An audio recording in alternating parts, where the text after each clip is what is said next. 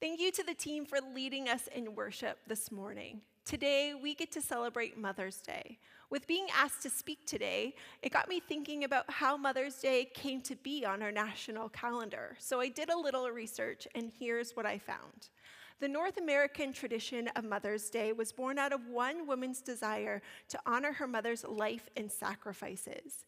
Anna Jarvis had witnessed her mother tend to and care for Civil War soldiers from both the North and the South. Then after the war, her mother tried to reconcile families that had been divided by the conflict. In attempting to honor her mother's life and sacrifices and all the sacrifices mothers have made for their children, she was able to organize the first Mother's Day celebration in 1908 in Grafton, Virginia. After the success of her first Mother's Day celebration, she wanted to make it bigger and make sure that it was on the national calendar. In 1914, her dream came true when President Woodrow Wilson signed a measure officially establishing the second Sunday of May as Mother's Day. Jarvis didn't intend, though, that this would be a commercialized holiday, but one of personal celebration between mothers and families, or attending church services. So here we are, 100 and some odd years later, attending church services and celebrating our mothers. For some, today is a good day. It's a great day, a day where you get to hang out and or connect with mom or celebrate her legacy, as Anna Jarvis did. But I also want to acknowledge that this day is tough for some. For some, this may be the first Mother's Day without your mom, or you're remembering the loss of a child. It's possible that your relationship with your mother is strained, it's difficult, it's complicated. Maybe you desire to be a mom, but your motherhood has been delayed, disrupted, or unachieved for a variety of reasons. Maybe your children have recently lost their mother, and you are trying the very best that you can to be all that they need you to be, but you know that you can never replace her. Today, we are going to look at a variety of examples of mothers in the Bible, most of which do not reflect our culture's idealized image of motherhood. It's through these women that we will get a glimpse of God's heart and get to know who He is. So let's start at the beginning with the creation of Eve.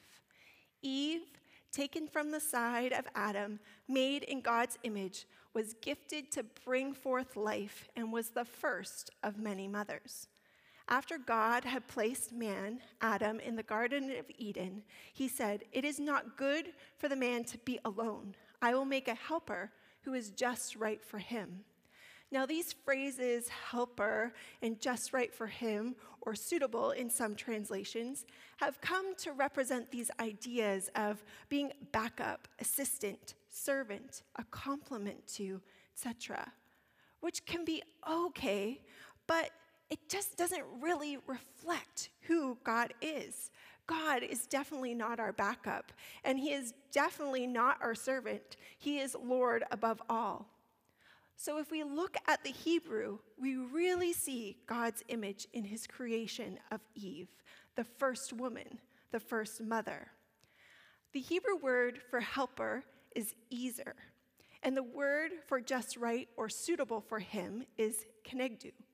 The word ezer appears 21 times in the Old Testament, and a vast majority of them describe God as He's delivering and rescuing His people. It's a word conveying strength and power, a word with military connotations. For example, in Deuteronomy 33, verse 26, it says, "There is no one like the God of Israel. He rides across the heavens to help you, across the skies in majestic splendor." Or as David writes in Psalm 33, verse 20, "We put our hope in the Lord. He is our help, our ezer, our shield." Or in Psalm 70, verse 5, "But as for me, I am poor and needy. Please hurry to my aid, O God. You are my helper, my ezer, and my Savior, O Lord. Do not delay." This is way more than just being Adam's backup. Eve was created as one who could help because she has passion and power and purpose, in the words of author and speaker Joe Saxton. Kenegdu means facing or opposite as to him or corresponding as to him. It represents being able to stand in a person's presence as an equal or another entity. The Ezer is not consumed in another person's story. Ezer is also a verb meaning to protect, to surround, to defend, to rescue, to save, and to cherish. These words are represented in our common phrase of don't get between a mama and her baby cub. Eve, women, and mothers have been made in God's image. They are helpers that reflect who God is, a God who is strong and powerful, a God who rescues and protects. Next, we skip to Sarah, whose womb was closed. Not the ideal situation when God has promised Sarah and Abraham that they would become parents of many nations, and kings will be among their descendants. Abraham actually laughed in disbelief of him becoming a father at 100 and Sarah a first-time mom at 90 years old. Talk about a geriatric mother. Some of you, like Sarah, may have experienced motherhood deferred or are currently experiencing delayed motherhood. Within my own family, this was the case for my Nana and Papa and even my own parents. My grandparents were never able to carry a baby to term, and my parents experienced and struggled with infertility. God closed the door, but they didn't know what was to come.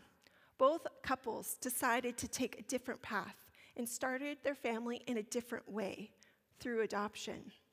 My Nana and Papa had the opportunity to adopt my aunt and my mom, and then my parents adopted me and then ended up having 2 bio sons and able to adopt another daughter. I'm sure they never thought that they would end up with 4 children in those years of disappointment. When visitors came to visit Abraham and Sarah, they reminded them of the promise God had made. Sarah still could not believe it. In Genesis 18, verse 12, it says that Sarah laughed silently to herself and said, "How could a worn-out woman like me enjoy so much pleasure, especially when my master, my husband, is also so old?" What we can learn about God from the story of motherhood is that God is faithful and he keeps his promises and that nothing is impossible for him. God kept his word and did exactly as he promised.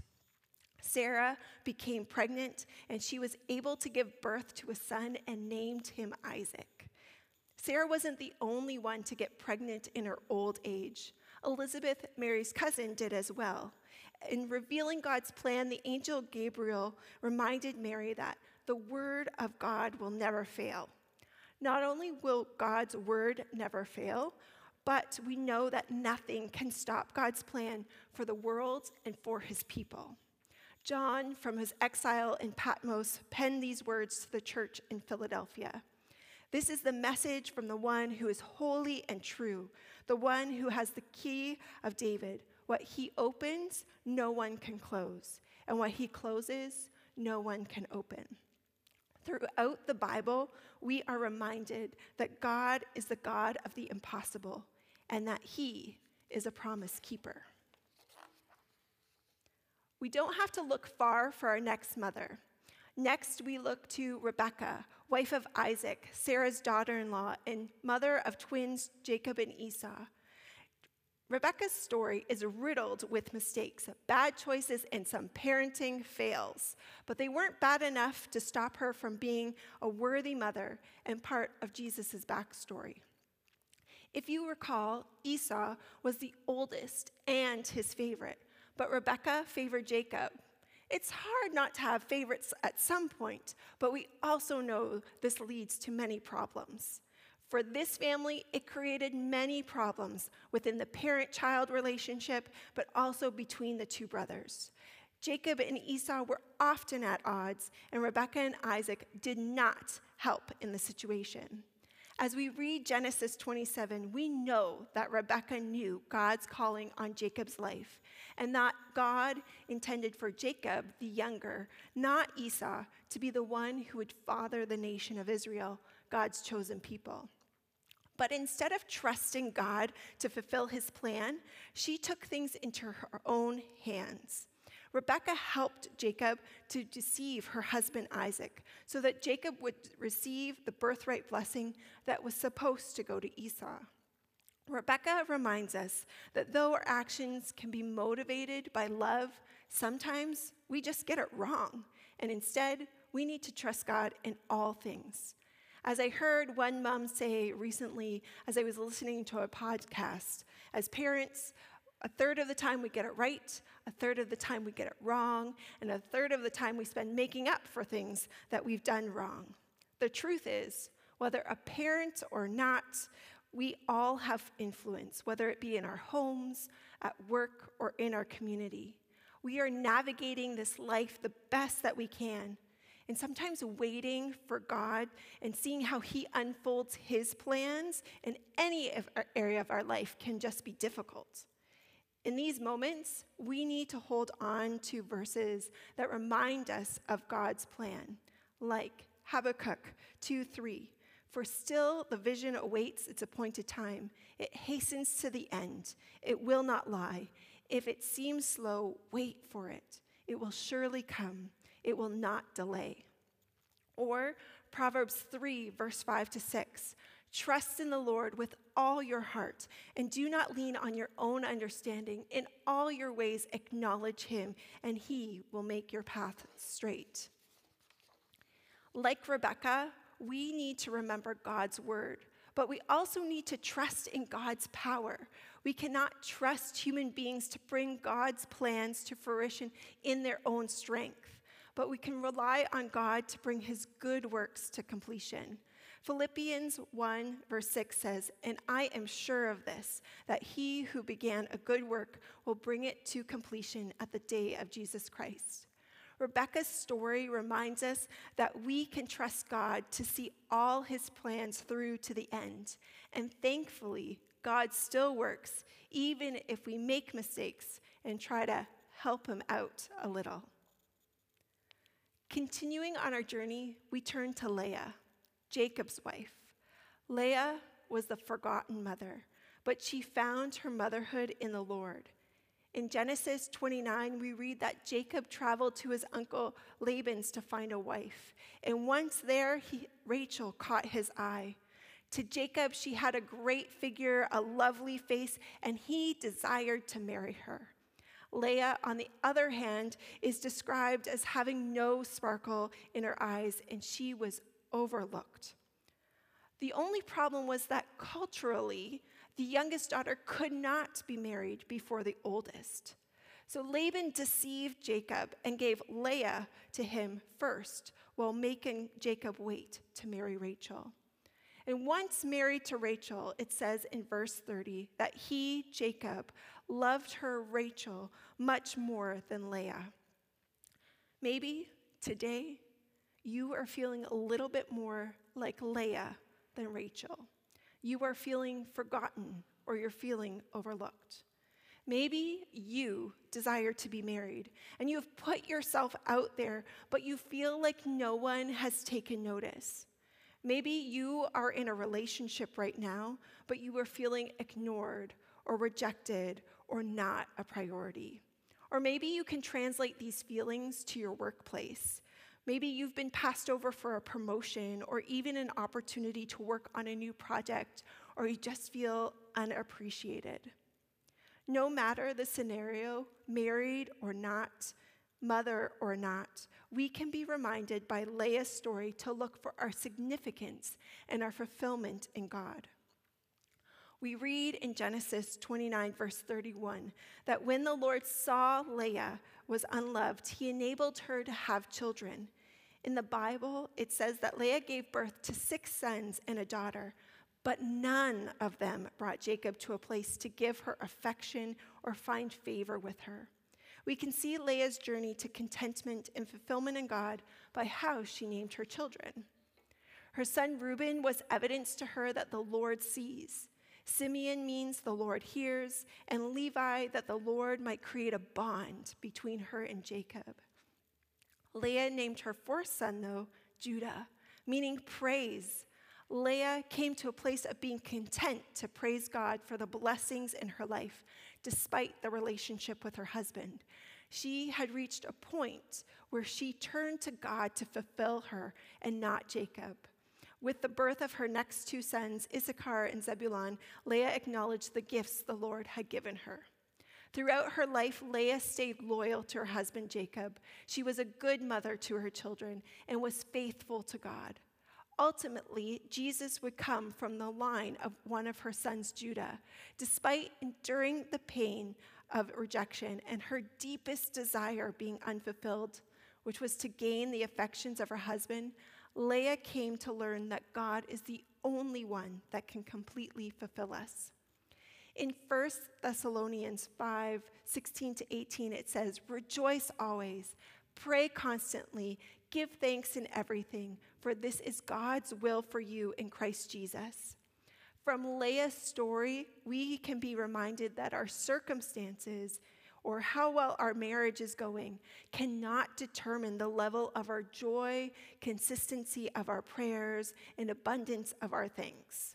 We might not always understand God's ways or think that it's right or fair, but we need to learn to worship and trust and be at peace with God no matter our circumstances. We need to remember that God is the one who sees us, hears us, knows the aches of our hearts, and gives us purpose in life. He is the one who knows how to give good gifts to his children. Next, we turn to Jochabed, the mother of Moses. She was a mother of young children during a time when Israelites were slaves. It was also a time when Pharaoh was the most afraid of the growing number of Hebrews. So he did what he thought made the most sense: kill all the new Hebrew boys. Jochebed loved her son so much, she was willing to defy the most powerful king on earth to save his life. Jochebed sacrificed her mother for the sake of her son Moses. She is the sacrificial mother. In Exodus 2, verse 3-4, we read, "But when she, Jochebed, could no longer hide him, she got a blanket made of papyrus reeds and waterproofed it with tar and pitch. She put the baby in the basket and laid it among the reeds along the bank of the Nile River. Moses was found by Pharaoh's daughter, and Jochebed got the chance to nurse Moses until he was old enough to return to become the princess's own son." Jochebed was a sacrificial mother, giving her son the best chance and opportunity to live. I'm sure we can all reflect on the sacrifices others have made, especially our mothers. Over the past few months, I have been learning more about adoption, not just its impacts on kids, but about birth mothers like Jochebed. What I have come to understand more fully is how much these first mothers love their children. While some have difficulty or are not able to meet the expectations set for them, others choose to let their children go in order for their child to have the best life possible. It is a moment of bravery, a moment of sacrifice, and it is a loving moment of care. For me, I don't think I would be living in Canada if my birth mother had made a different decision, and my life's journey would definitely be different. It was Jochebed's bravery and sacrificial love that allowed Moses to grow and eventually lead the Israelites to freedom. We only need to look at the last holiday that we celebrated to know what Jochebed's story reveals about God. God is a God of sacrifice. As John 3:16 reminds us, God the Father had to sacrifice his son. For this is how God loved the world, that he gave his one and only son, so that everyone who believes in him may have eternal life. Jesus had to choose to sacrifice himself. Though he was God, he did not think of equality with God as something to cling to. Instead, he gave up his divine privileges.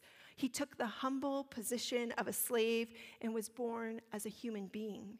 When he appeared in human form, he humbled himself in obedience to God and died a criminal's death on a cross. It is through God's sacrifice, it's through Jesus' sacrifice, that we can find freedom and new life. Naomi, like Jochabed, experienced loss. For Naomi, though, she experienced the death of her husband and 2 sons in a foreign land. Deciding to return home to Judah, Naomi encouraged her 2 daughter-in-laws to return to their own families. However, Ruth was not so easily dismissed. Ruth said to Naomi, "Don't ask me to leave you and turn back. Wherever you go, I will go. Wherever you live, I will live. Your people will be my people, and your God will be my God." The 2 women had shared grief, but they also shared a great affection for one another. It was their faith that was at the center of their relationship, and it enabled Naomi to experience a new type of motherhood, that of a spiritual mother. Naomi not only gained a daughter, but also a son through Boaz and grandchildren. Naomi's story reveals how important community is to God. God is a God of community within himself, the Trinity, God the Father, the Son, Jesus, and the Holy Spirit. When we choose God, as Ruth chose Naomi, we become part of his family. We become his sons and daughters. It is then that we also get to be part of a larger spiritual family. So many women have spoken into my life along the way. Maybe, like me, these are women you have chosen in some way. We open our hearts to them and allow them to speak into our lives, whether it's just for one season or for many. They may be friends, family friends, friends' parents, colleagues, teachers, grandmothers, church leaders. They are an essential part of our community, one where we journey with and care for one another. The African proverb is true. It does take a village to raise a child. We need mothers in all forms to come alongside us, invite us into their lives, and speak into ours. For those women today who are without children, whether by choice or not, know that your investment into the lives of others counts, and God is using you. You may not always see the fruits of your labor, but you are vital. In opening her life to Ruth and embracing spiritual motherhood, Naomi got to play a role in Ruth being counted as an ancestor of 2 of the greatest kings that ever lived, King David and Jesus. Rounding out our journey of highlighting some notable mothers in the Bible, we are going to end with Mary. Mary reminds us that we are called by God. God chose Mary, and she was challenged to completely submit to God's will so that the Savior could be brought into the world. Mary responded to that call and said, "I am the Lord's servant." Mary lived out her calling and was there from diapers to runny noses to seeing Jesus teach in the temple, to seeing miracles, to his death on the cross, and to his resurrection. She was mother from beginning to end and even got to be part of the first church, the legacy of Jesus on earth. Mary was like most mothers, as she recognized the gift that her child was, but also aware that life was not always going to be pleasant. But most of all, she was committed to God. Mary lived out her first calling, that of loving God. Mary was able to be the mother she needed to be because she loved God and submitted herself to his will. Everything else flowed out of this relationship. God has a calling and a purpose for all of us. Our first calling and main purpose is to love the Lord our God with all our heart, with all our soul, with all our mind, with all our strength. Dependence on God will draw us into a deeper relationship with him, and it's this relationship that enables us to do the other work that is placed before us, whether that is to be a parent, to mentor, to influence, or to journey with others. My great-grandmother Davis lived out this calling.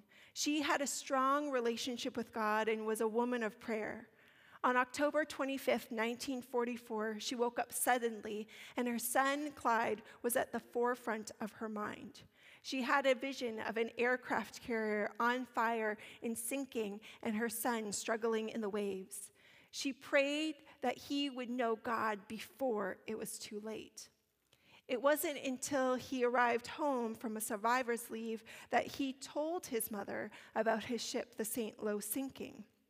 It was then she told my grandfather, her son, how she had woken up in the middle of that night, feeling the pain that her son might never get the chance to make his life right with God.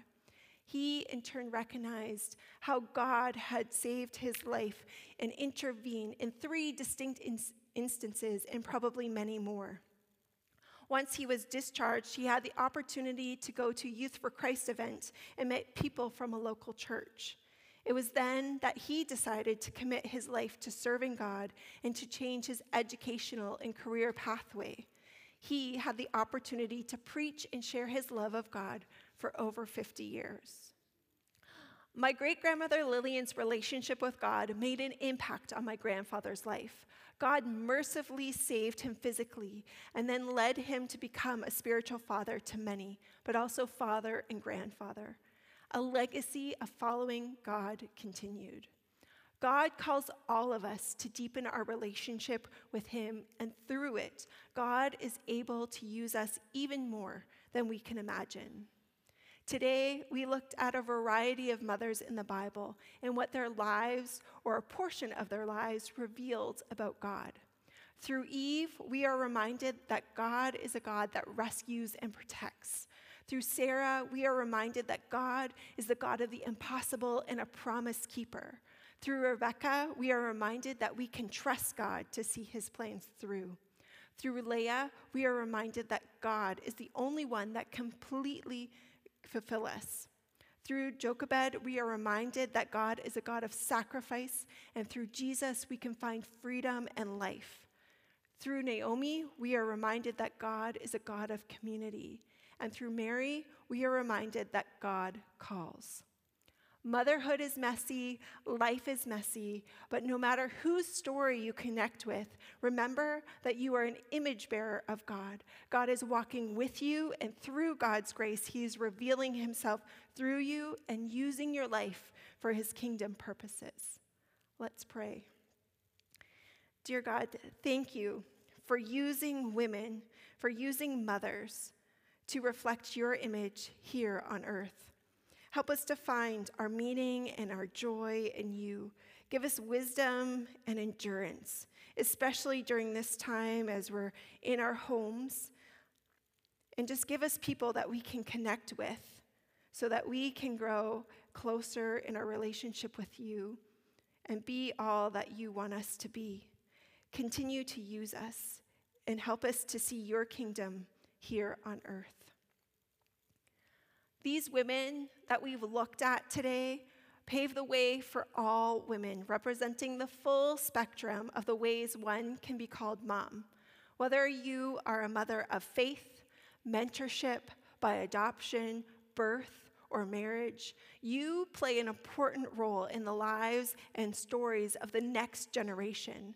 Moms, women, girls, thank you for being you. Thank you for loving God and allowing God to use you to reveal himself to those around you.